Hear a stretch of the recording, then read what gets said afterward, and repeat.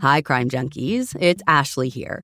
And you all know how ready I am at any moment to drop down the rabbit holes of mysterious cases to look for answers. And there's actually one right now that I cannot stop spiraling about, with more rabbit holes than I can count. In this season of Counterclock, investigative journalist Delia D'Ambra begins investigating Doug Wag Jr.'s mysterious death after he was found struck on a strip of railroad tracks. But the more Delia has dug into this case, the stranger things have gotten. And you guys, there is truly so much going on. A string of mysterious deaths, a bank robbery gone wrong, conspiracy, corruption, and it may all be connected. You can binge all of Counterclock Season 6 right now in the Crime Junkie fan club, or you can listen to new episodes weekly wherever you get your podcasts. Hi, Crime Junkies. I'm your host, Ashley Flowers. And I'm Britt. And the story I have for you this week is more proof that no case is ever truly frozen for good, and that sooner or later, the past will catch up with you. This is the story of the bathtub killer.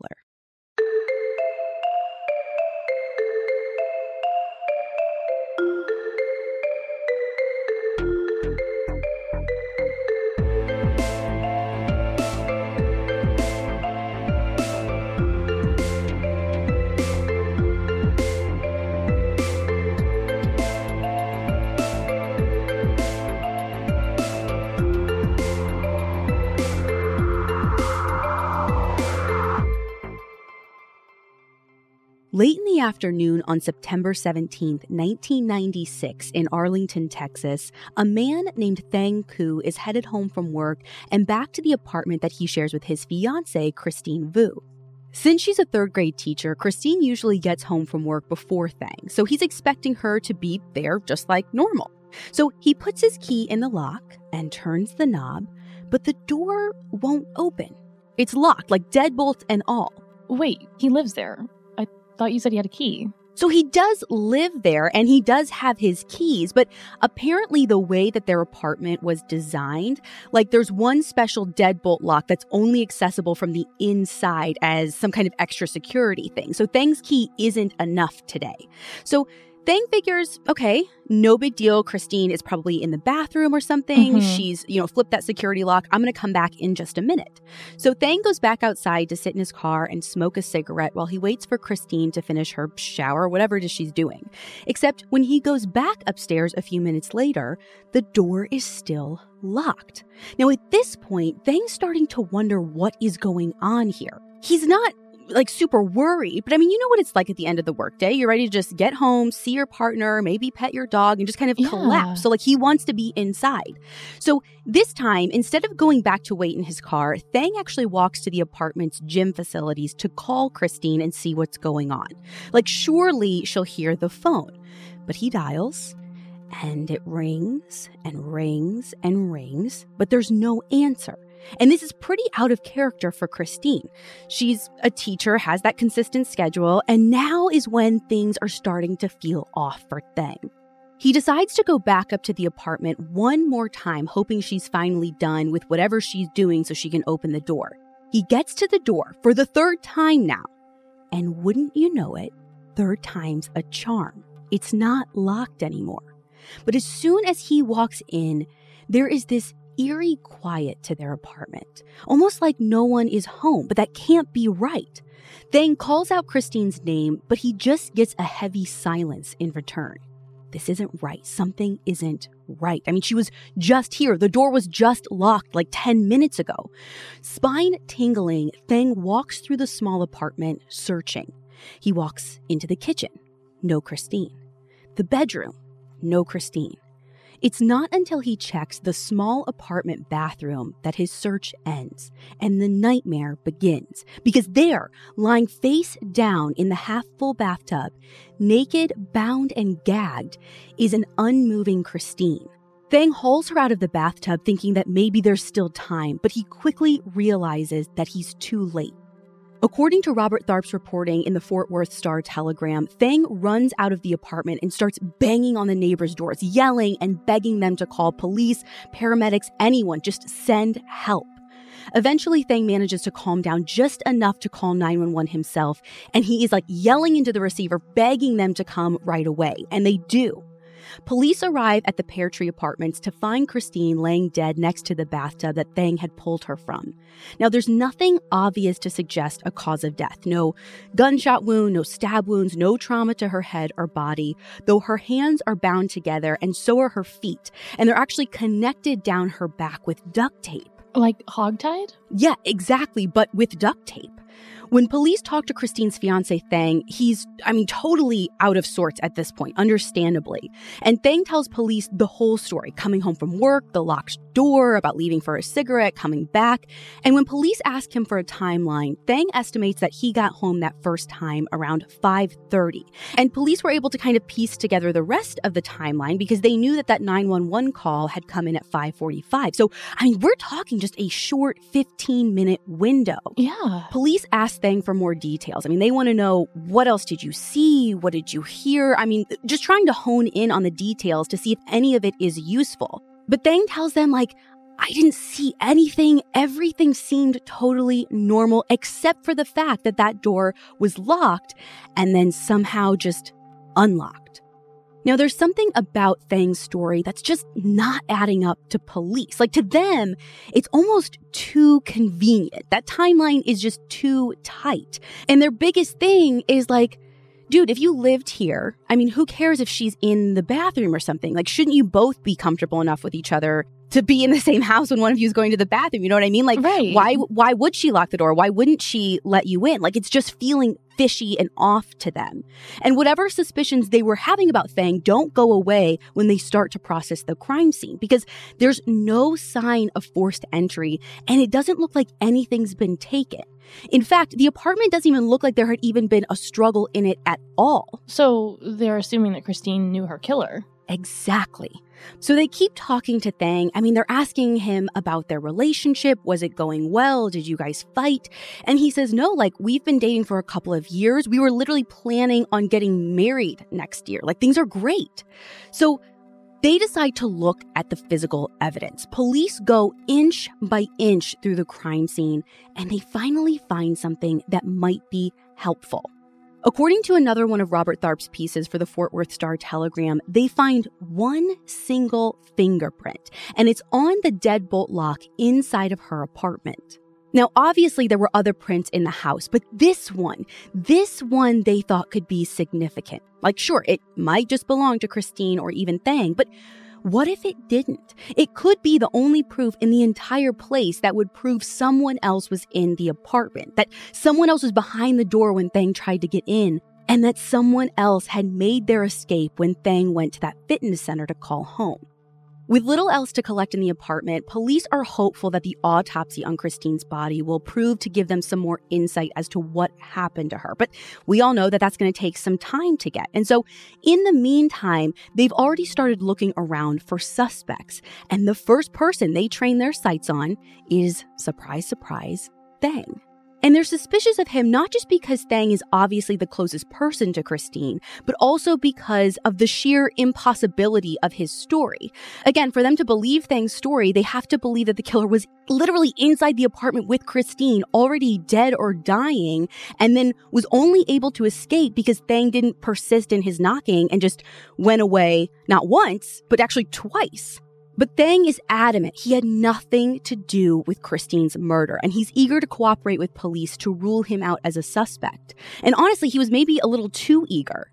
Brian D. Crescente reported in the Fort Worth Star-Telegram that Thang not only takes a polygraph test and hands over the keys to his car to a search team, but he is more than happy to provide fingerprints, hair samples, fingernails, even pubic hair, all of it. And he does all of it without ever getting a lawyer first. So he's being really cooperative. Really cooperative. Literally breaking all the crime junkie life rules here. No lawyer, taking a polygraph. Yeah. None of this is really the sign of a guilty man.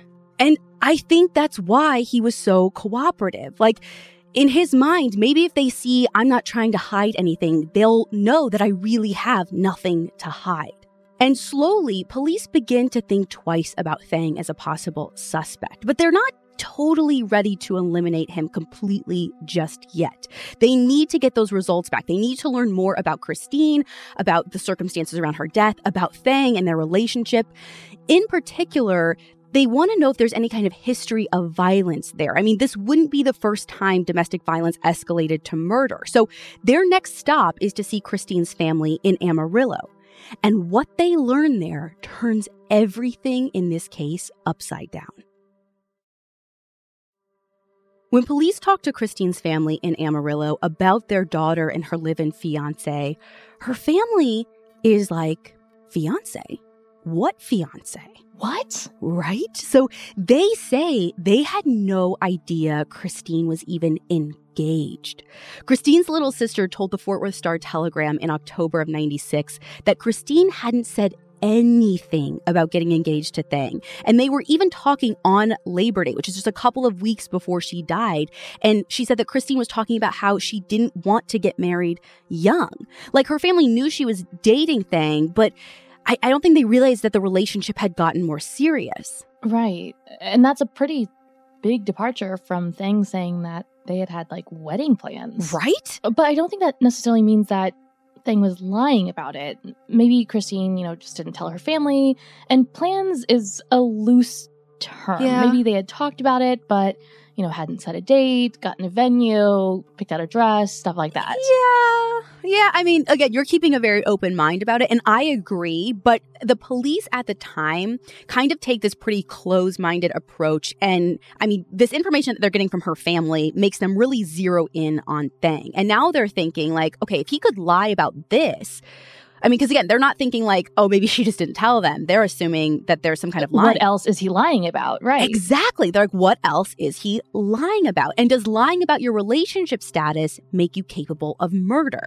Well, when Christine's autopsy results come back, it paints a much clearer picture for police of what happened in that apartment that day.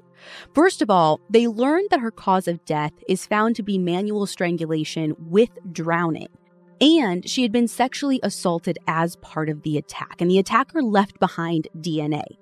Investigators collect sperm from Christine so they can use the DNA to look for matches in the convicted offender DNA database. But again, that stuff takes time.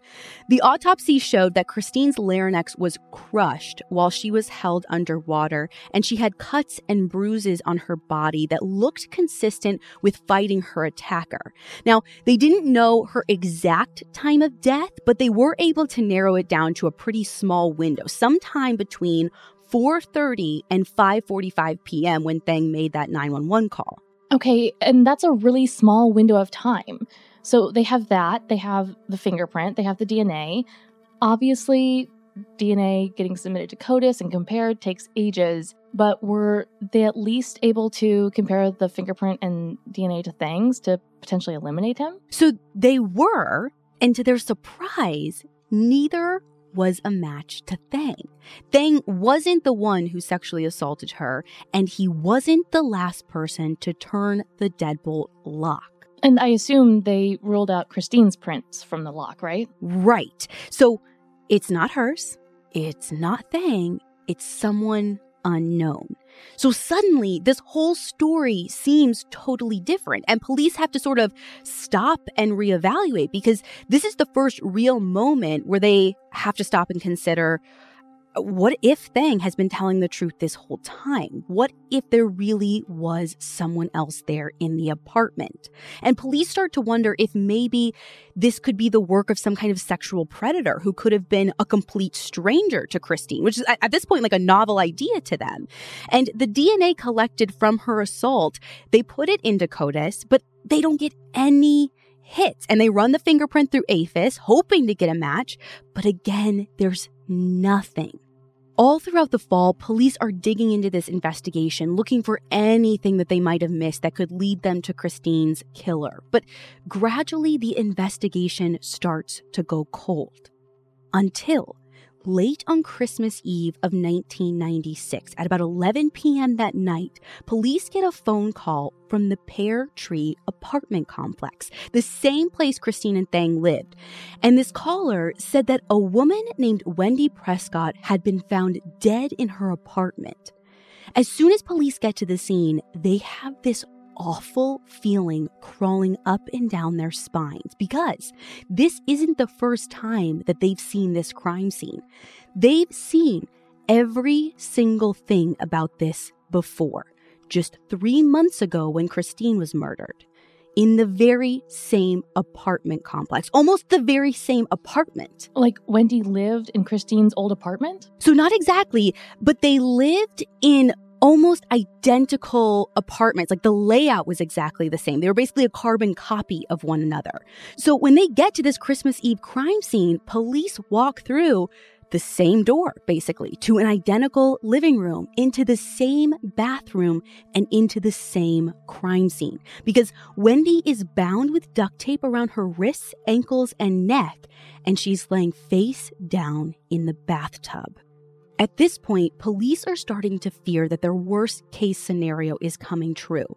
Whoever killed Christine has struck again, and they may have a serial killer on their hands. Do we know who found Wendy's body? So the Californian reported that Wendy's Aunt Brenda and Uncle Norman are the ones who found her. As they tell police, they had come in to check on Wendy after she missed the family's annual Christmas Eve party. She basically just ghosted this big family gathering, which was super out of character for her. And since no one had been able to get a hold of her all night, they got Wendy's spare key from her older sister and drove over to her apartment to see if everything was okay. But it turns out they didn't need a key because when they got there, the door was unlocked. And inside is where Norman found Wendy's body, and then he immediately called 911. So did they jump right to a serial killer, or did someone consider a copycat killing or something like that? I don't know 100%. I didn't find anything like that in my research talking about copycats. I have to assume that police at least considered it for a while, but I don't know what their investigative theories or tactics were day one when they realized that clearly, whether it's a serial killer with a copycat, there's something connecting these two. Otherwise, Right. it's too strange. Now, just like at Christine's apartment, there's no sign of forced entry. Nothing is missing. And just like they did with Christine's apartment, techs process the crime scene. And once again, they find one little thing. In the dust on the TV stand is a perfect fingerprint. And they're hoping that it belongs to whomever killed Wendy. Now, it's worth noting that in death, these victims are virtually the same. But it's when police start to dig into Wendy's background that they start to realize just how similar Christine and Wendy really were. They were both women of color, both in their 20s. They both worked in elementary education, and they both lived in the same identical apartment, just 150 feet away from one another. Oh my God. Do we know if they knew each other? Well, everything I found says no, they didn't. I kind of get the impression based off my research that Wendy moved in right after Christine was murdered. And I'm not 100% sure if their apartments were across the hall or if they were maybe catty corner from each other, but they lived super, super close to one another.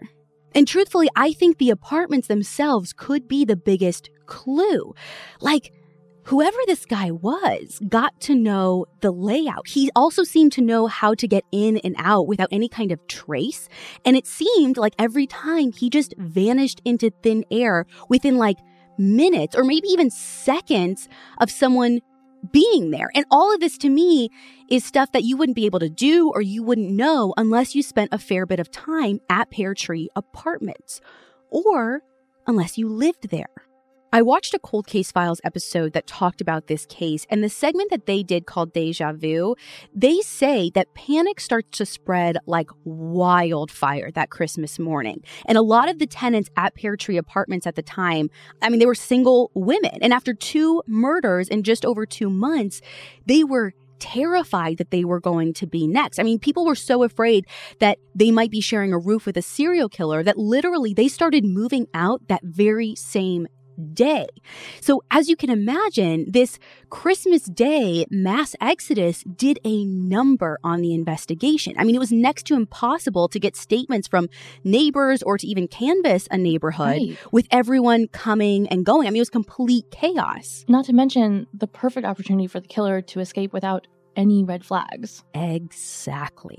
And the next day, on December 26th, police get what feels like the first really solid lead in the case. but it's nowhere near the Pear Tree Apartments. As they're interviewing people in Wendy's life, her sister Skyla tells them something that sets police on a whole new path. She tells them Wendy had a stalker. Not only does Skyla tell police that her younger sister Wendy had been stalked, but she tells them that it had been going on for months, and all by the same man. Oh my God, do we know who the guy was? So all I could find is Wendy had this ex-boyfriend who she had this kind of tumultuous relationship with, but the article I read in the Santa Maria Times that brings him up doesn't say specifically that the stalker was her ex-boyfriend. But whoever this guy is, though, this stalker, according to Skyla, he's also been making death threats. He's been telling Wendy that she's going to die just like her mom did. Wait, what? Yeah, that's exactly the reaction I had. So I started kind of going back and looking, and it's horribly tragic. And I feel like we've seen this sometimes where we read about a person or a family that's just had one tragedy after another. That's honestly kind of Wendy's family. It turns out that her mother was also murdered back in 1977. And that case, to this day, has still never been solved. Oh my God, what a terrible, horrible coincidence. Yeah, sadly, according to data from the Institute for Women's Policy Research, Black women like Wendy and her mom, Aura, are 2.5 times more likely than white women to be murdered by a man. And it says that more than 9 out of 10 Black female victims know their killers. Now, I obviously can't say for sure if Aura knew her killer since that case has never been solved, but both mother and daughter meeting a similar brutal fate is still a heartbreaking coincidence.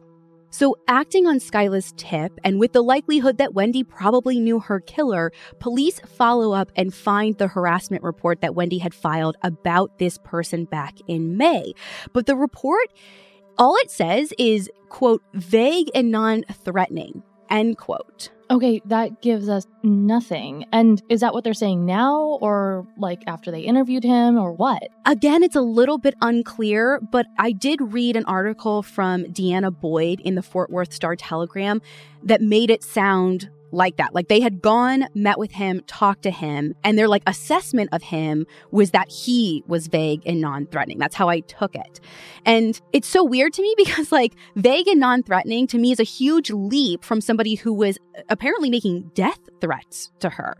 But of course they're going to be nice to you. You're the police that show up. It was kind of just a weird write-off to me. Clearly, they might know more than me. They actually met with this guy. I'm only working off of newspaper articles from decades ago. Right, but even when I go to the grocery store, I hope to appear to be vague and non-threatening.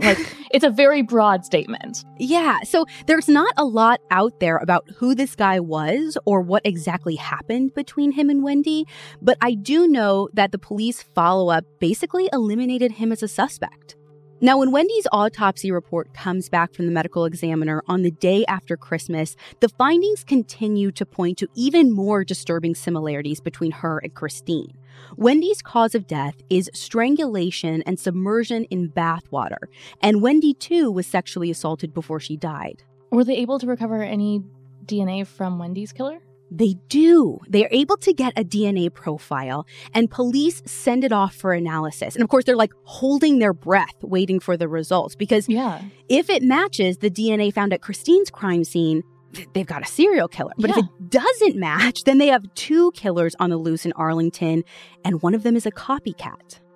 As Christy Gonzalez reported in the Fort Worth Star-Telegram, when the DNA results come back, it is, in fact, a match. The same person sexually assaulted both Wendy and Christine and ended their lives in the same brutal fashion. But knowing this, knowing that it's the same guy isn't even half the battle. They still need to find him. And once again, when they run the DNA and the fingerprints through all the systems, there is still no match. Whoever this guy is, he doesn't have a criminal record. That seems so crazy to me because we have 2 violent crimes in 3 months in the same place, basically. Yeah. It sounds like he's escalating, and it's, for me at least, hard to believe that he's never shown up in the system anywhere before. I literally had the same thought. Like, you have to believe in the case of somebody who is now a serial rapist and murderer. I mean, these are violent crimes. You would think that there would have been some warning signs, like the kind that leave a trail for police. Because it seems almost impossible to me that a person could just like wake up one day and decide like, hey, I'm just gonna commit murder today. Totally. And something that I'm thinking about is maybe he was committing crimes, specifically like sexual assaults, and they just weren't being reported. Girl, we are the same person, because I had that same thought when I was doing my research. So I did a little digging on this. And according to RAINN, which is the Rape, Abuse, and Incest National Network, 3 out of every 4 sexual assaults go unreported in the United States. I guess my question to that would be, if they're unreported, how do we find that number? Are they being tracked or something? So from what I could tell, that particular information came from a crime victimization survey that was done between like 2010 and 2016 by the Department of Justice.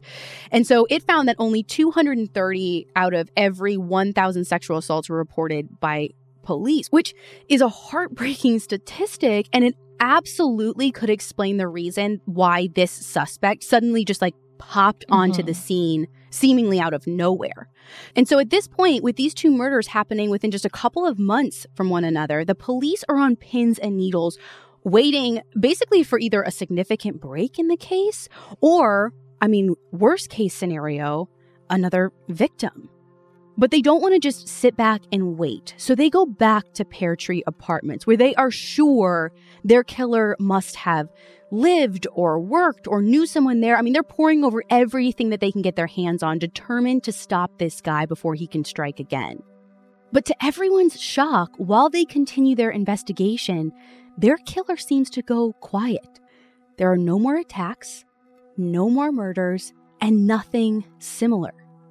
18 months pass, and during that time, they clear more than 300 potential suspects with DNA, fingerprints, and alibis. Wow.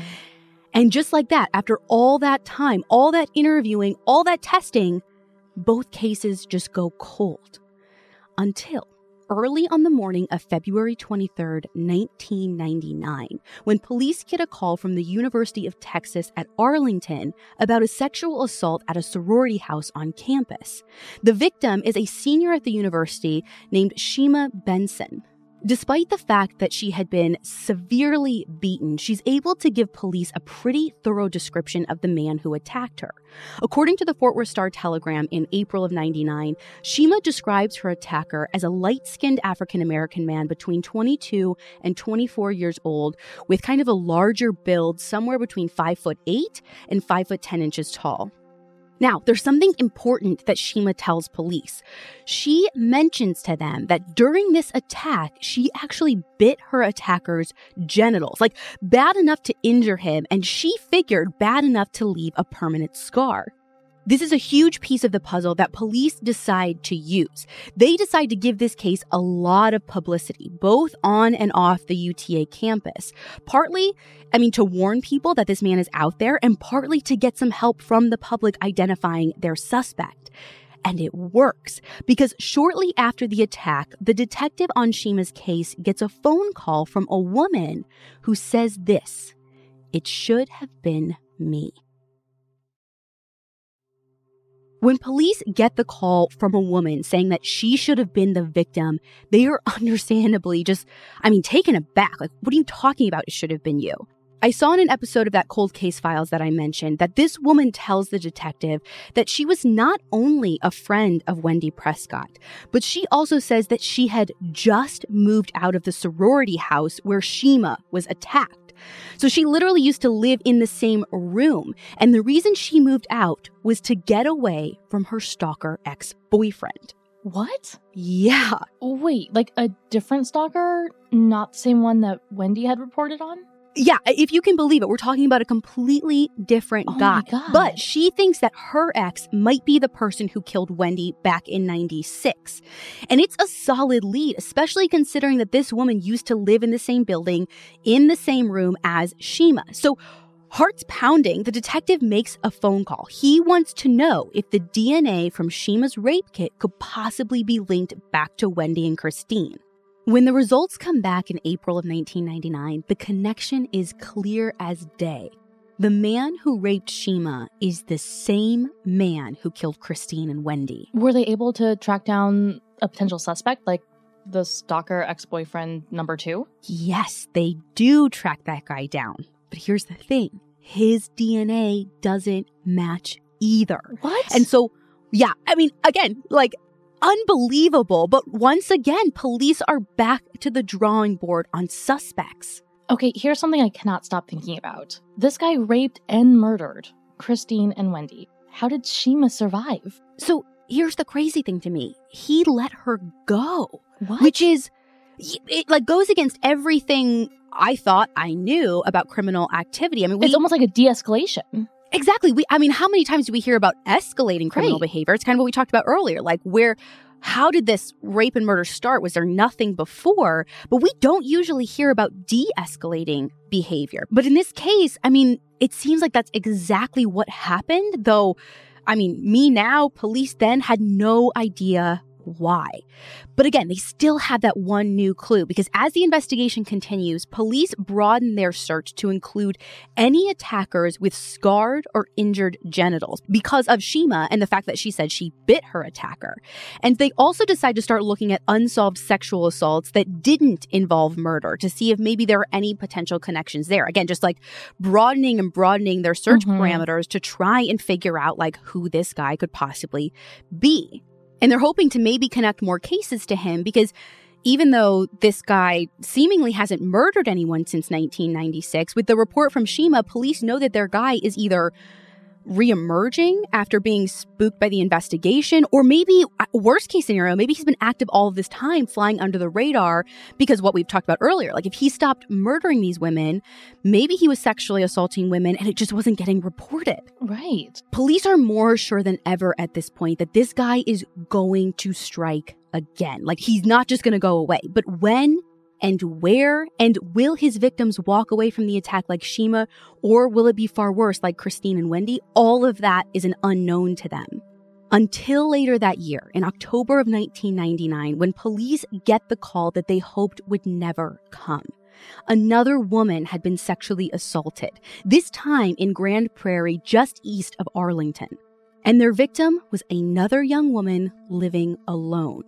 This woman's name is Adrienne, and she tells police one of the craziest things I've ever heard. She tells them that she actually moved out of Arlington to Grand Prairie because, you know what? Here, I want you to read me what she told WFAA News back in 2015 about why she left Arlington after Christine and Wendy were murdered. Adrienne said, quote, "When I seen it on TV, I just had this crazy feeling like I am next. I just knew it. I can't explain it." End quote. Can you feel my wide eye emojis? Oh my God. Full body chills. Yeah, Adrienne tells police that she woke up that night to the sound of someone else's breathing. Her attacker sexually assaulted her at gunpoint, telling her that the devil keeps making him do this and that she's not like the others. And Adrienne says in that moment, she knew that he'd done this before and she was sure that she was going to die.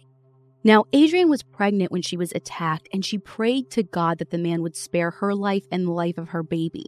And her prayers were heard because for whatever reason, like in Shima's case, he lets her live. According to the office of the Clark County prosecutor, as her attacker was leaving, Adrienne asked him why he did this. And he told her, I don't know. He said that he was just mad at the world.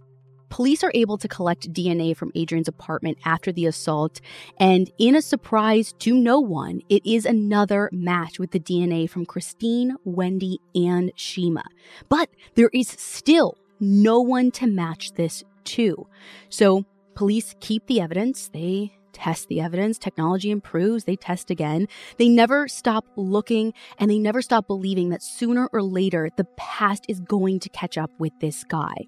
And it's true because more and more we hear stories where after years of a case being unsolved, even decades, police are able to link suspects to crimes using DNA evidence. Right, season of justice. Season of justice, but here's the thing. In the end, in this case, it's not the DNA that gives police what they've waited so long for in this case.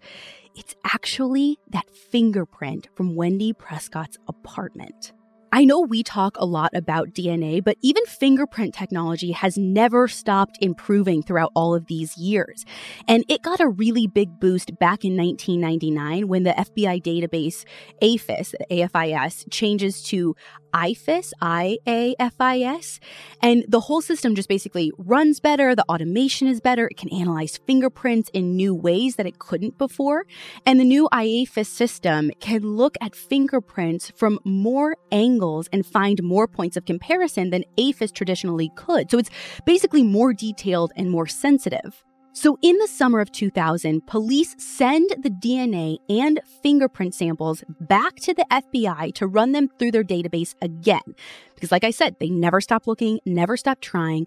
And this time, according to court documents, the system comes back with a name. The fingerprint belongs to a 27-year-old man named Dale Devon Shunett. This guy was just arrested for the first time 1 year before in May of 1999 for a burglary outside of Dallas. Now, Dale matches the description Shima gave of her attacker to a T. And wouldn't you know it, back in 1996, when Christine and Wendy were killed, do you even want to guess where he lived? Was it Pear Tree Apartments? Exactly, just like police have suspected all along. Since he still lives in Arlington, police get Dale in for questioning. Of course, he denies having anything to do with the murders, but at the same time, he can't explain how his fingerprints got in Christine and Wendy's apartments. Now, he says he's not willing to give them a DNA sample either, and he's like, I'm definitely not dropping my pants so you can check my genitals for scarring, not without a warrant. But police have zero trouble getting that warrant, and soon enough, they've got the DNA that they've been waiting for. And the results come back that Dale Devon Shunett's DNA matches the semen collected in all three cases, Christine, Wendy, and Shima, as well as Adrian when they're able to connect hers. And eventually, they're even able to get a warrant to check his full body, and he has a scar on his genitals right where they were expecting to find one from Shima's attack. According to Robert Tharp's article in the Fort Worth Star-Telegram, in September of 2000, Dale is arrested and charged with capital murder, which makes the perpetrator eligible for the death penalty. Once he's arrested, the whole case starts to snowball, and by the time his trial starts in 2003, DNA evidence links him to a total of 5 sexual assaults, along with the rapes and murders of Christine and Wendy. Honestly, though, I would figure there are more than just those 5. Honestly, I'm on the same page too, because when I was reading through Dale's appeal, they kind of listed off the dates of the attacks, and most of them are like crazy close together. Like there's 3 just in the last 4 months of 1998, September, October, December, all with similar MOs. And I mean, all of them, like I'll spare you the details, but I mean, it's hard to even read. Like this guy belongs behind bars. Now, Christine Vu's family and her former fiancé Thang all attend the proceedings, and Wendy's uncle Norman is the first person on the stand. And he's the one that tells the jury the heart-wrenching story about the Christmas night that he discovered her in the tub. This gut-wrenching testimony from survivors and their families, along with the damning forensic evidence, means it's a pretty short trial. On January 8th, 2003, Dale is found guilty of capital murder in the death of Wendy Prescott. And during the sentencing phase, all 5 sexual assault survivors tell their stories. In the end, Dale is given the death penalty. And on February 10th, 2009, part of this 13-year nightmare that he inflicted on his victims, their families, and the communities that they lived in finally came to an end when Dale died by lethal injection. In the years since, his survivors have reclaimed their power by going public with their experiences. Shima Benson talked about surviving her violent attack when she was a contestant actually on Big Brother in 2009. And in 2015, Adrian Fields decided to tell her story in the hopes that it would uplift, empower, and show others that there is life after trauma.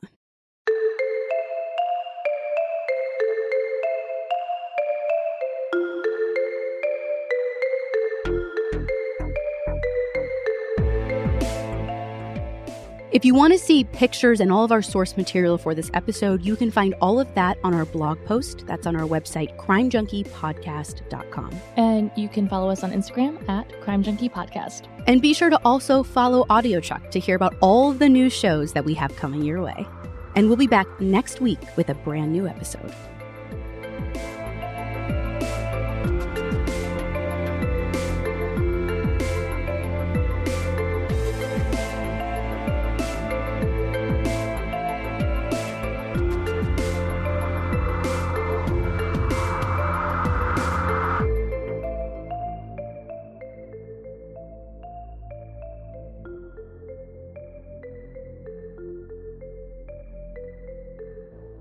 Crime Junkie is an AudioChuck production. So what do you think, Chuck? Do you approve?